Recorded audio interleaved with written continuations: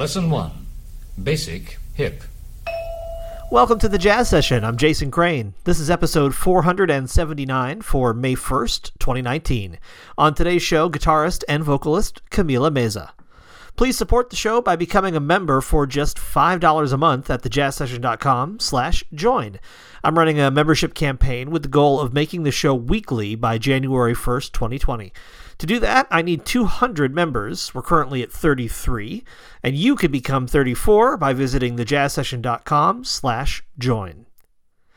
This is Camila Meza's third time on the Jazz Session. If you want to hear about her early years, check out our 2011 interview, which you can find in the archives at thejazzsession.com. Camila has a new record called Ambar. From it, here's the song All Your Colors. I'll be careful with the colors that I choose to paint the roads inside my mind. 'Cause I've been longing for this moment to behold. There's just few colors made of one. Then I go out to take a walk, and you surprised me with the song you left behind.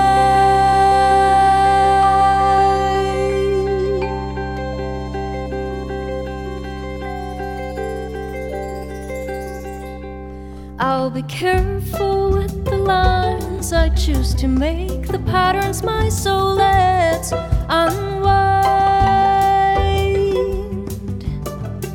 'Cause every line leads to another when we're drawing life in front of someone else. Then you come out to meet me, I just fall in love with how you know this might begin.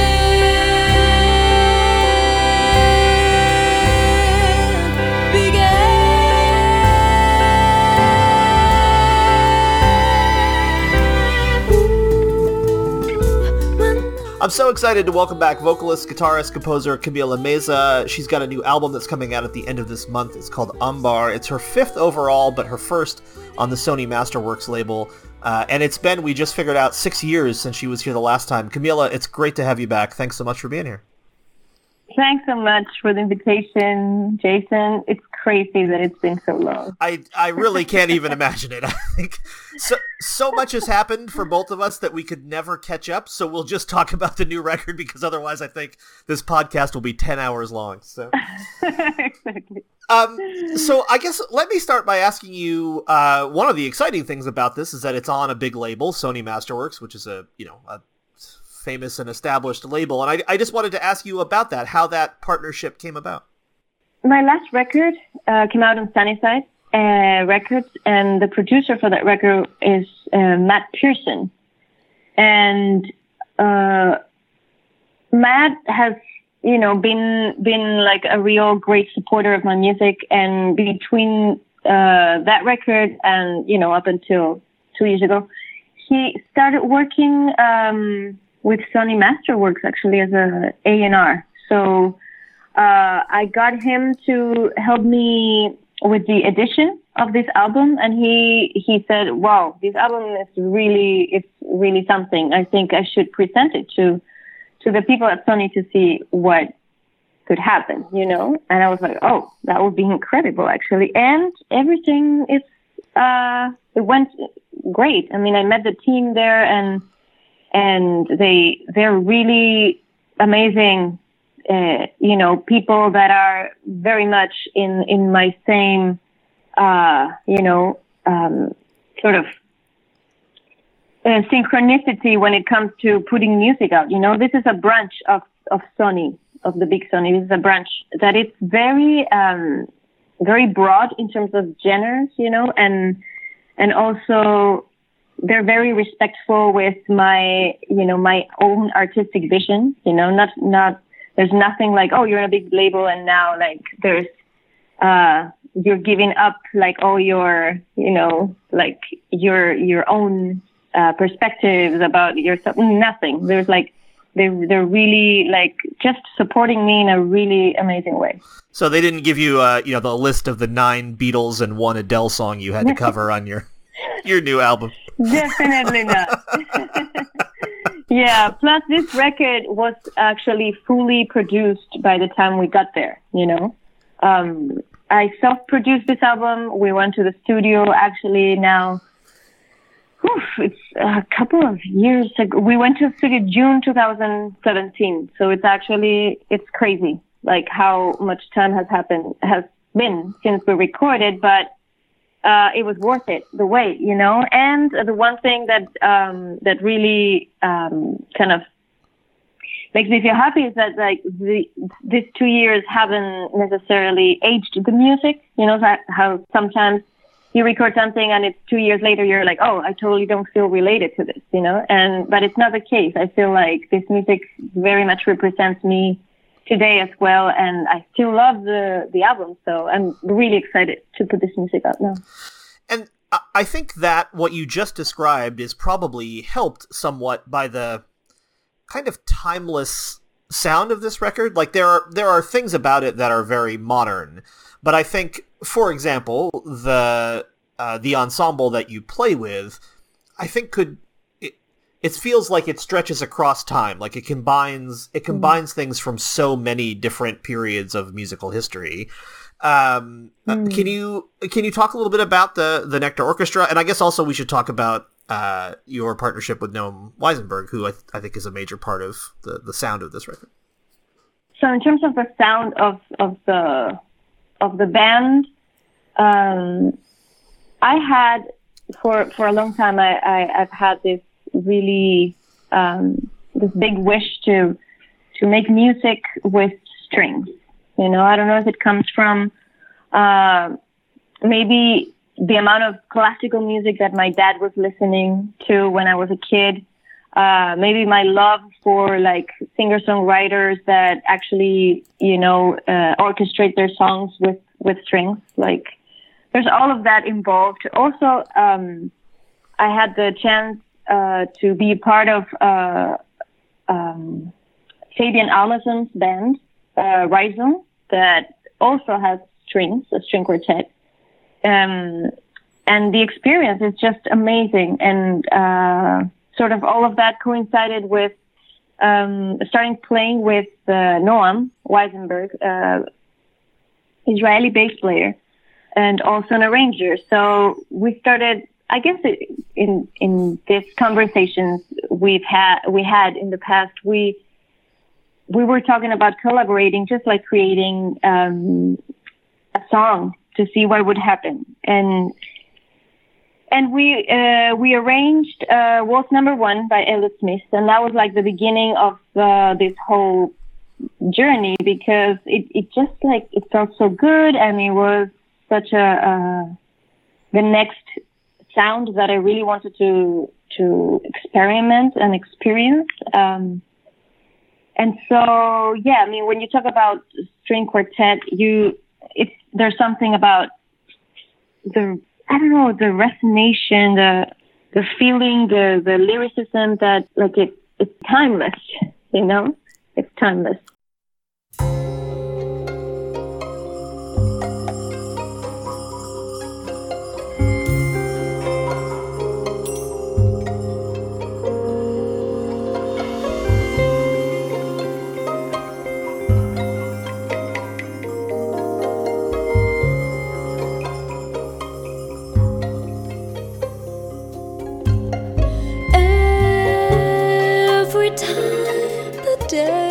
Darkens down and goes away, pictures open in my head of me and you.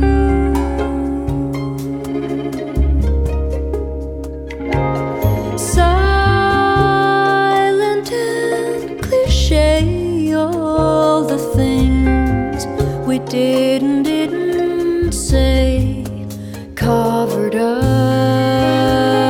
by what we did and didn't do.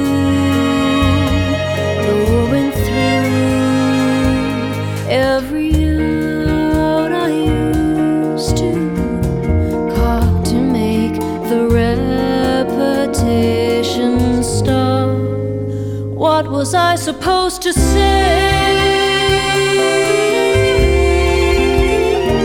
And in this particular project also, there's songs of mine that are like not necessarily recent ones. There's also some that were sort of waiting for their moment to be orchestrated in the right way, and they found their place here. And also there's some new material. So even when you talk about timeless, or when you talk about not necessarily from a time period, it also has to do with like that it's actually a long project, you know, in my development, you know. What does it feel like to play and sing with strings around you, behind you? There's this feeling of like the whole sound of the strings sort of like becoming like a bed of warmth or something around the voice, and every passage like sort of has like even more direction when it comes to like dynamics and drama, you know, and the development of the story. It enhances the whole song, you know. It's kind of cool because other than Keita Ogawa, who plays drums on this record, really everything that happens here happens because of some kind of string. I mean, that's how vocal cords work. That's the guitar is a stringed instrument. There are violins and viola and cello. The piano, although it's also percussive, the percussion bit is strings. It just seems like this music, it really feels like it's all about vibration, like this kind of vibration and harmony. And harmony not just in the musical sense, but also in the sense of kind of a shared vision or a shared approach to music making. Like this feels very much like everyone was in kind of the same mental and spiritual place while making the music. It's just very full and beautiful. Yeah, I'm happy that sort of transmits through the music, because I feel it's definitely the place where we were coming from, you know. And it took I don't know, maybe 5 years in the making, because I was working on my previous album when this project was already in its inception. So I even at a point I had to sort of like put a hold on the creation of repertoire for this project, because I needed to take care of traces of my last album. But then basically we after I was done with that, I was able to really put a lot of effort, and we all did, you know, like we would rehearse a lot of details and sort of polish the songs in a very I say like acute way. Sure. Yeah. And there's still room for improvisation. There's still room for like the songs to be interpreted in different ways. But obviously, since you have like so many voices in communion at the same time, like there's a lot of emphasis put into the arrangement too, you know? If I'm right, which is, we'll find out. I think there's about a 50-50 chance, but I think there are at least 4 languages either used or referenced on this album. English, Spanish, I think there's Portuguese, and then there's an indigenous language, indigenous to Chile, that's at least in the title of one of these tunes. Yeah. Mapudungun, yes. Was it any kind of consideration for you whether this album would be in multiple languages, whether it would be in English? I mean, whether it would all be in Spanish, for example? Do you have to think about like, okay, well, who's this going to be for? And does it matter then which language I'm singing in? Do you have to think about that at all? No, I don't think about that anymore. You know, like I guess the variety of languages comes from like the natural place where I sit in the world. You know, like coming from Chile. My native language is Spanish, right? And then moving to New York and, having a lot of very important relationships that I only speak in English. So English has also become part of my life as well. And then Portuguese, my love for Brazilian music is as big as my love for jazz or like Latin American music, meaning like Spanish speaking. That particular song that you're talking about, that it's named in Mapudungun, which is the Mapuche language, was basically also inspired by a place, the south of my country, which is their territory. So it was it means blue, and basically it just interprets my moment when I was there, like, or what it embodied, the sense of openness and connection with nature that travel made me go through. So it's also honoring their culture. And in a way, I feel that, I'm a traveler. I feel like I just get inspired by encountering the beauty of the world, So I feel that it's very natural for me to, if I go and recognize something that I love and I connect with it, I could, connect with the language as well,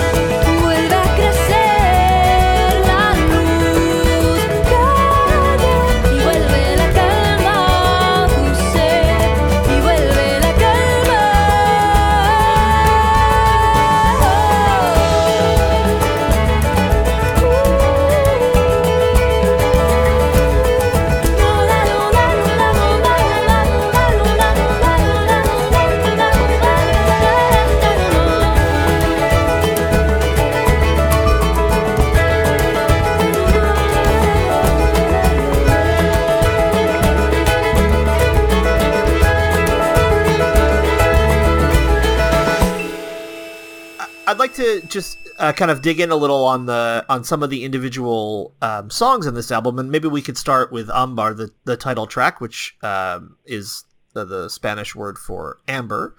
And can you maybe tell us about your grandfather and tell us about how that song came to be? The story behind the song. Actually, this is probably one of the oldest songs from this album, because I wrote it exactly 10 years ago, exactly when I moved to New York.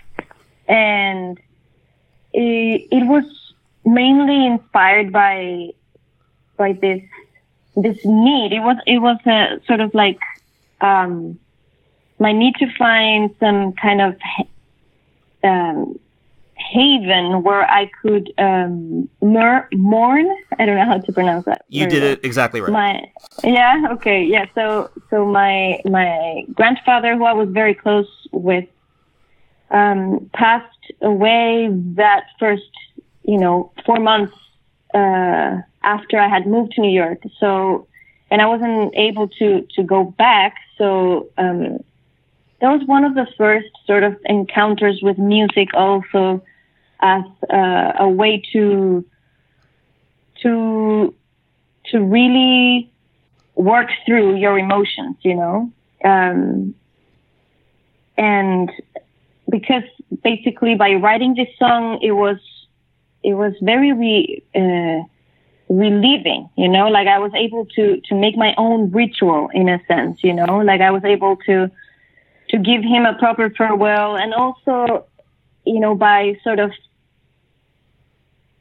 portraying him inside of this song, I was also remembering him forever, because songs just, they're like, and that's the interesting sort of metaphor that happened through this song, is that songs are like amber in that sense, right? Amber, I learned later actually that amber was the resin that trees would expel to protect themselves to protect their wounds, sometimes made by animals or maybe insects, I don't know. But when they have these wounds, they release this resin that later becomes petrified, and that's what we call amber. So, and after that also I discovered all these like healing properties that amber has. And so then it became this whole beautiful thing that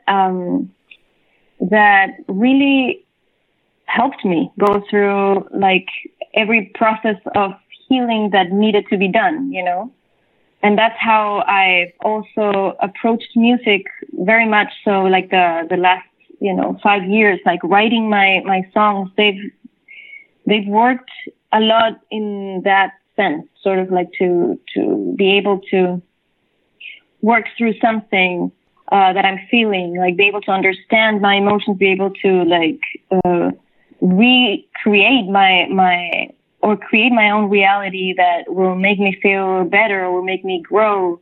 Yeah, Amber, basically, I would say that this whole set of songs sort of like come back to that concept.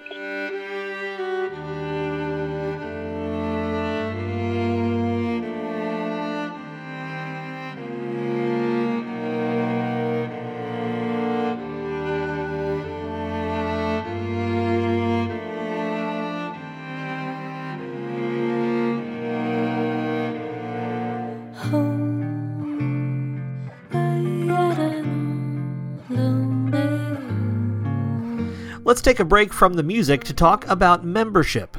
For the jazz session to become weekly, I need to get to 200 subscribers. I think we can make that happen by the end of the year. We're just over 16% of the way there now, thanks to our 33 current members, and that's awesome.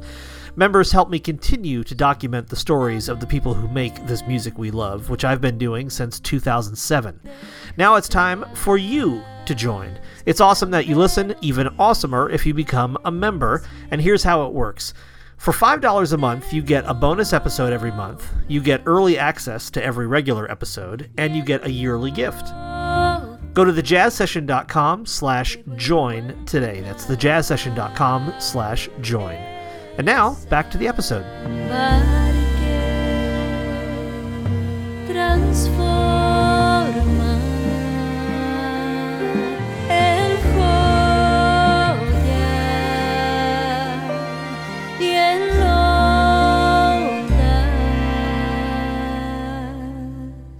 Te vuelvo a abrazar.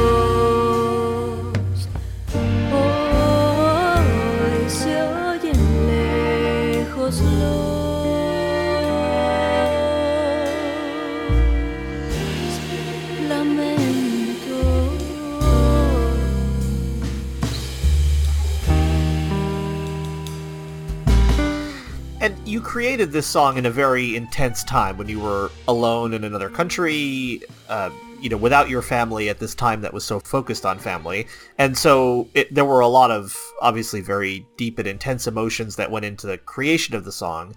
Now, a decade later, when you play this song, what does it feel like now? Well, as I said, that's the beauty of songs, is that they will bring you certain emotions back every time you interpret them, right? So it's great to keep honoring him after all this time, to keep remembering, all what he gave me as a grandfather, and also at the same time, we keep, our family just keeps getting older, and, in the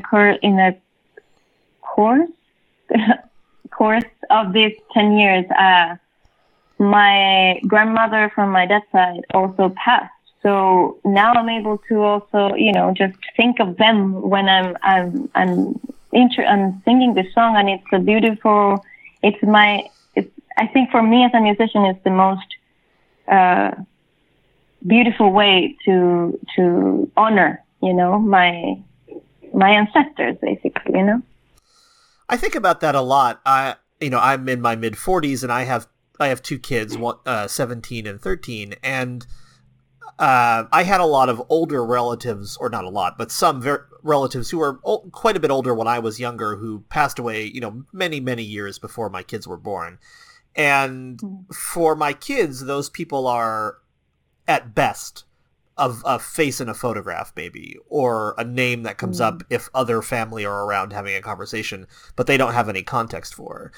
And so I think a lot about how we preserve the memories of our families into the future. And obviously you have found one really beautiful way to do that, which is to write music about it. I sometimes write poems about the people in my family, but everything passes.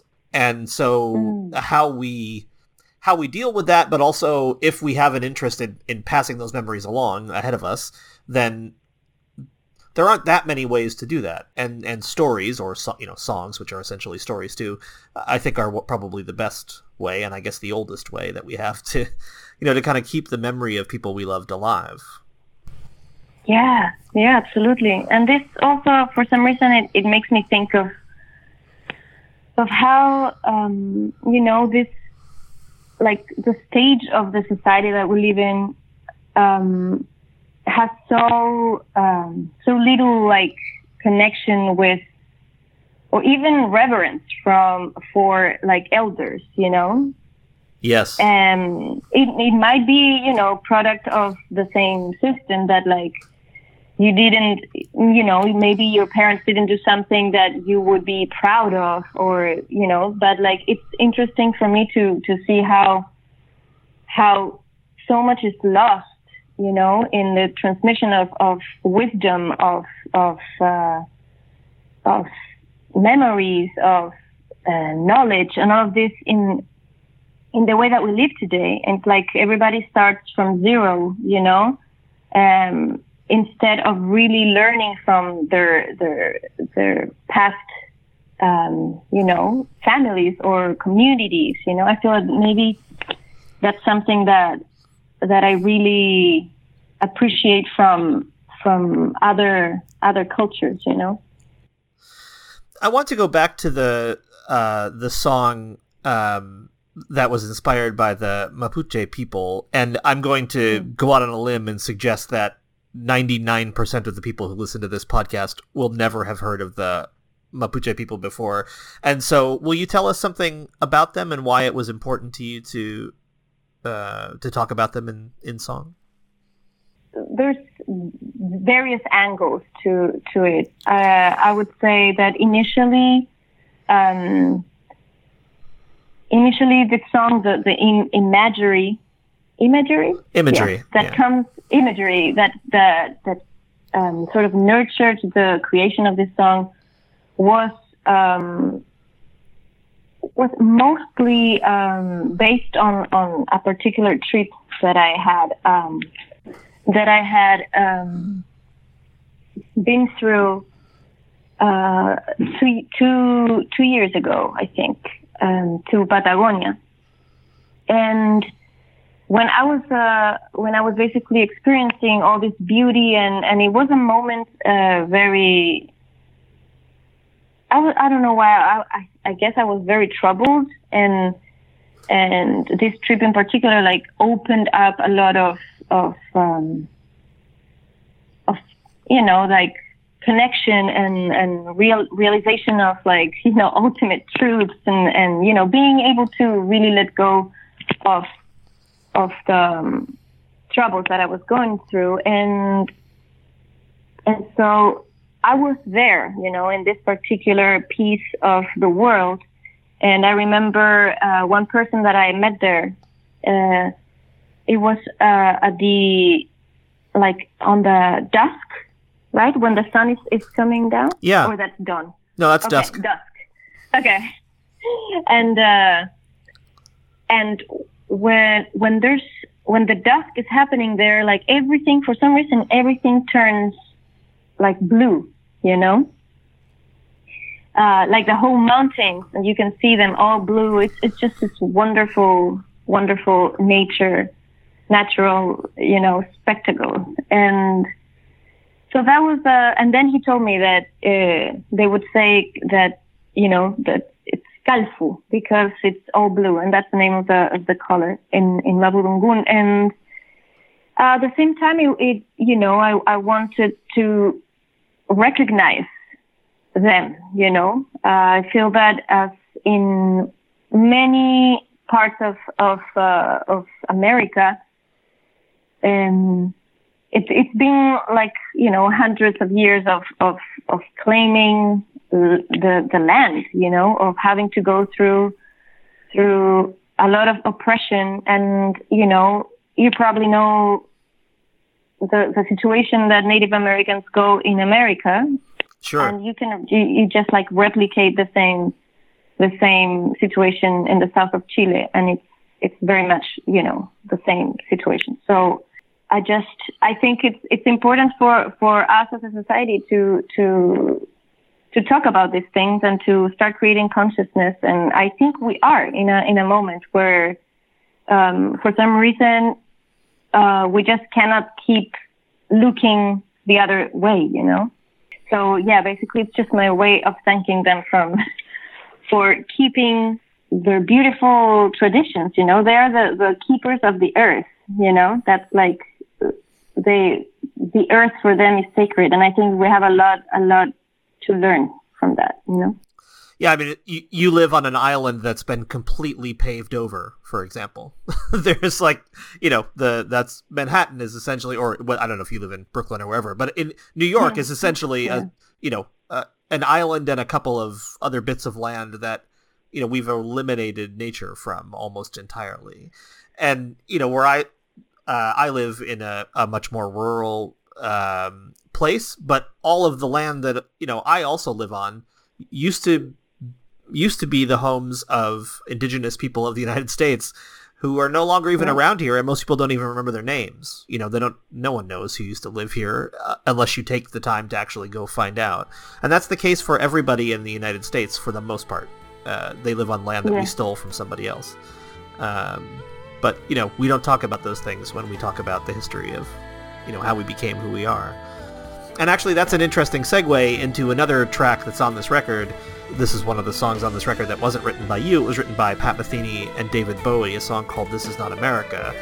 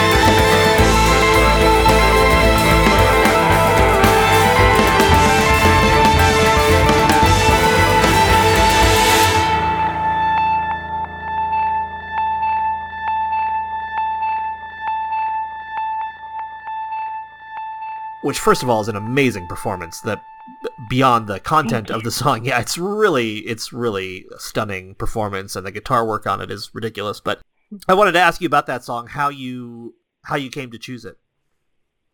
We were about to finish the repertoire for this album at the beginning of 2016.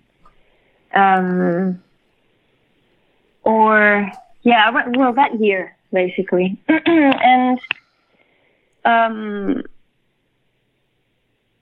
as all the things started developing, once the new presidency, came into power, like there were a lot of things that just felt out of place, there were things that felt that it didn't matter what your political, platform vision of the world would be. There are certain things that are universally wrong, are like more like the moral compass, started really to be, put into question. And so, I felt the need to talk about this. I felt the need to be able to express it through my music, because I don't think I'm a good speaker. Like it's hard for me to really like express myself through talking. And I like listening more. But I felt like as anybody that is seeing some kind of event that they disagree with, that they feel that their need to speak out or call on something, everybody will find their way. And I thought that at that moment that music was needed for me, in order to put these feelings out, and to, maybe someone at the same time, someone that was feeling the same way as I do, could find a place of catharsis, a place to be able to even start the conversation, and so, well, that was one side of it. And the other part was that around that time also I had, on the bright side of things, at that time I had recently met Pat Metheny, who's like one of my long-time heroes of music when I was like a teenager. I just, I was hearing all his albums and just enamored by by his music and his playing. And so finally, around that time, all of these crazy events started happening where we did a little show. They called me to play some of the music of Pat Metheny. It was a little show honoring his music. And after we were almost ready to be, to go on stage, and then we learned that Pat Metheny was in the audience, and so no pressure. Yeah, exactly. I was like, I don't know how I controlled all of those nerves, seriously, because I was about to play the music of Pat Metheny for Pat Metheny, So anyway, that went really well. I played a duo with James Francis on piano. And then, maybe 6 months later, Pat Metheny writes me an email saying, like, I'm going to be honored for the NEA Endowments of the Arts, the Jazz Masters. Honorees, the Jazz Masters, thanks. And so I would like for you to be a part of this concert. And, like, if that just what had happened before was already, like, top of the dream, like, I couldn't believe that this was happening. So... So I guess you must have done okay on that first show then. I think so. I think it was good. And he was so nice. He's just such an amazing, incredible musician, but also an incredible human being, like someone that could be like a very, this star that doesn't care about people because like he's so famous. He's the opposite. He's like such a genuine human being, you know, like he took the time to thank all of us for being part of this concert and yeah, he's amazing. Like it's so great when like someone that you admire musically, actually it's an incredible human being. It's like, you can't ask for more. So, and then after that, it felt very intuitive and very kind of, I don't know, just like so obvious to try to find a song from his repertoire, you know. And while I was doing that, I think it was Noam. He said like, "Hey, check this out. What do you think?" You know, and all of these things came together, and yeah. And then I wrote sort of like my own interpretation of the song because it's a very different groove, and it's you know, it's like and also, by the way, it's the soundtrack of a movie that, you know, I kind of like put the song out of its context because it's a very different context that the song was written for. But you know, if you sing it today, you know exactly what we're talking about. Yeah. Yes. The title alone kind of, it tells the story. It doesn't leave a lot to the imagination, which is great. And I guess around the time that all of these things were happening to you, David Bowie also passed away. So there was kind of yet another level. 2016 was a rough year. Life found me wandering,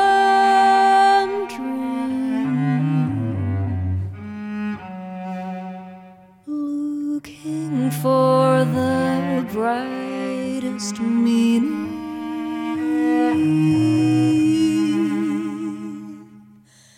But time has been burning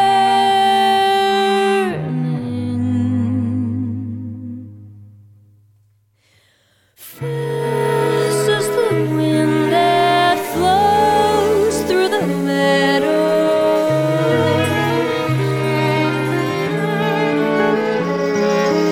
Fast as the leaves and trees of a yellow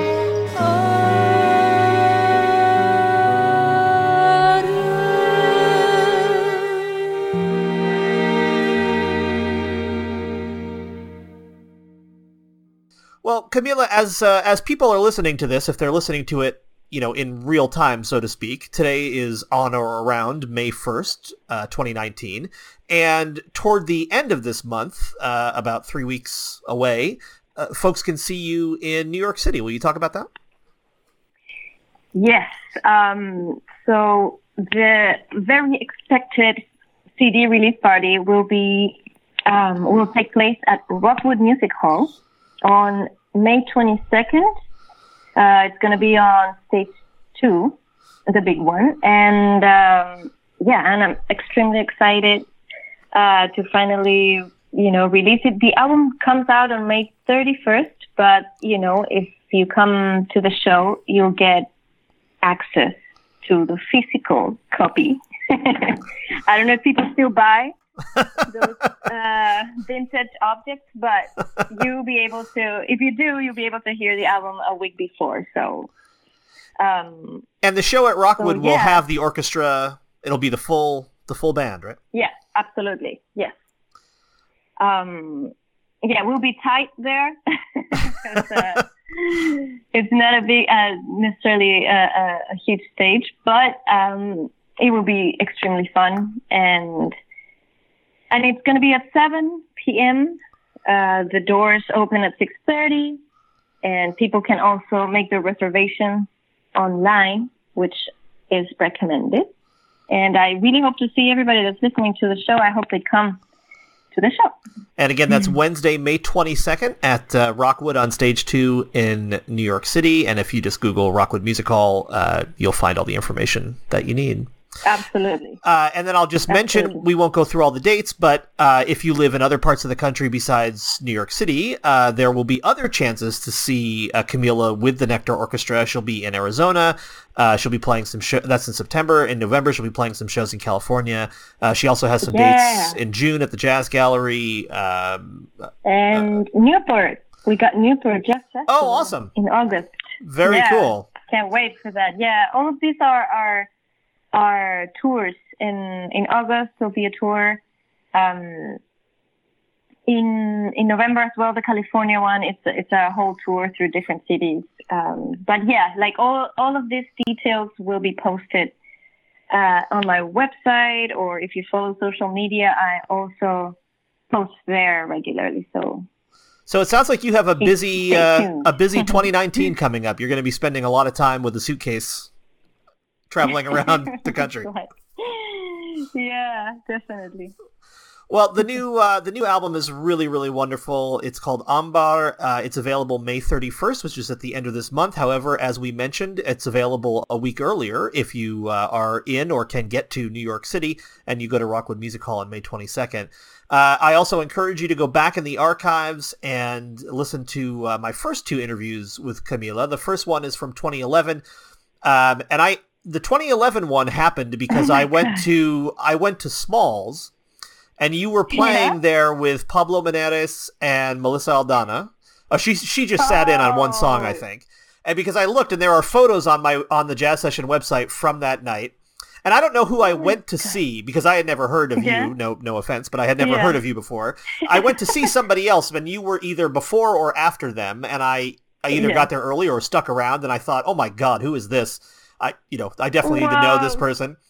And then the next time you were on, you shared a show with Lee Konitz a couple years later. I interviewed him, and I interviewed you, and those two things are together, so folks can find all of that at thejazzsession.com, including those pictures of a fairly young and new to New York Camila playing at Smalls, taken on my... I'm going to go see those. Yes, they are, but I think the phone I had at that time was made in about 1971. So I can't say they're the greatest pictures of all time, but they're fun. And it was fun to remember that night. Yeah. It was a really a great show. I think that was also the first time I'd ever heard of Melissa Aldana, who also went on to be on the show very soon after. Right. So, we had arrived to New York very recently then. Yes, I think that's very true. Well, it's been such a pleasure to talk to you again. This album is really just absolutely stunning. I hope it... Thank you so much, Jason. Thank you. Yeah, thank you so much for being here, and let's make it fewer than 6 years until you're back on the show again. Please. Thank you so much.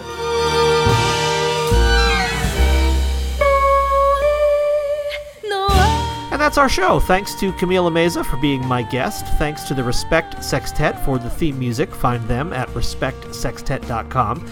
Dave Rabel designed the logo. You can find the show on Facebook at facebook.com/thejazzsession, Instagram at thejazzsession, and Twitter at jazzsesh, JAZZSESH. You can find me on Twitter and Instagram at Jason D. Crane. I do freelance writing for musicians and businesses at cranewrites.com. You can also find my poetry and essays at jasoncrane.org. Please do rate and review the show in iTunes or wherever you get this podcast. It really does make a difference. Help me make the show weekly by becoming a member at thejazzsession.com/join. I also send out a newsletter every 2 weeks when I release new episodes. You can sign up for that at thejazzsession.com. Just click on newsletter. New episodes come out on the 1st and the 15th of each month. On May 15th, drummer Daphnis Prieto. Come back next time for another conversation about jazz on the Jazz Session.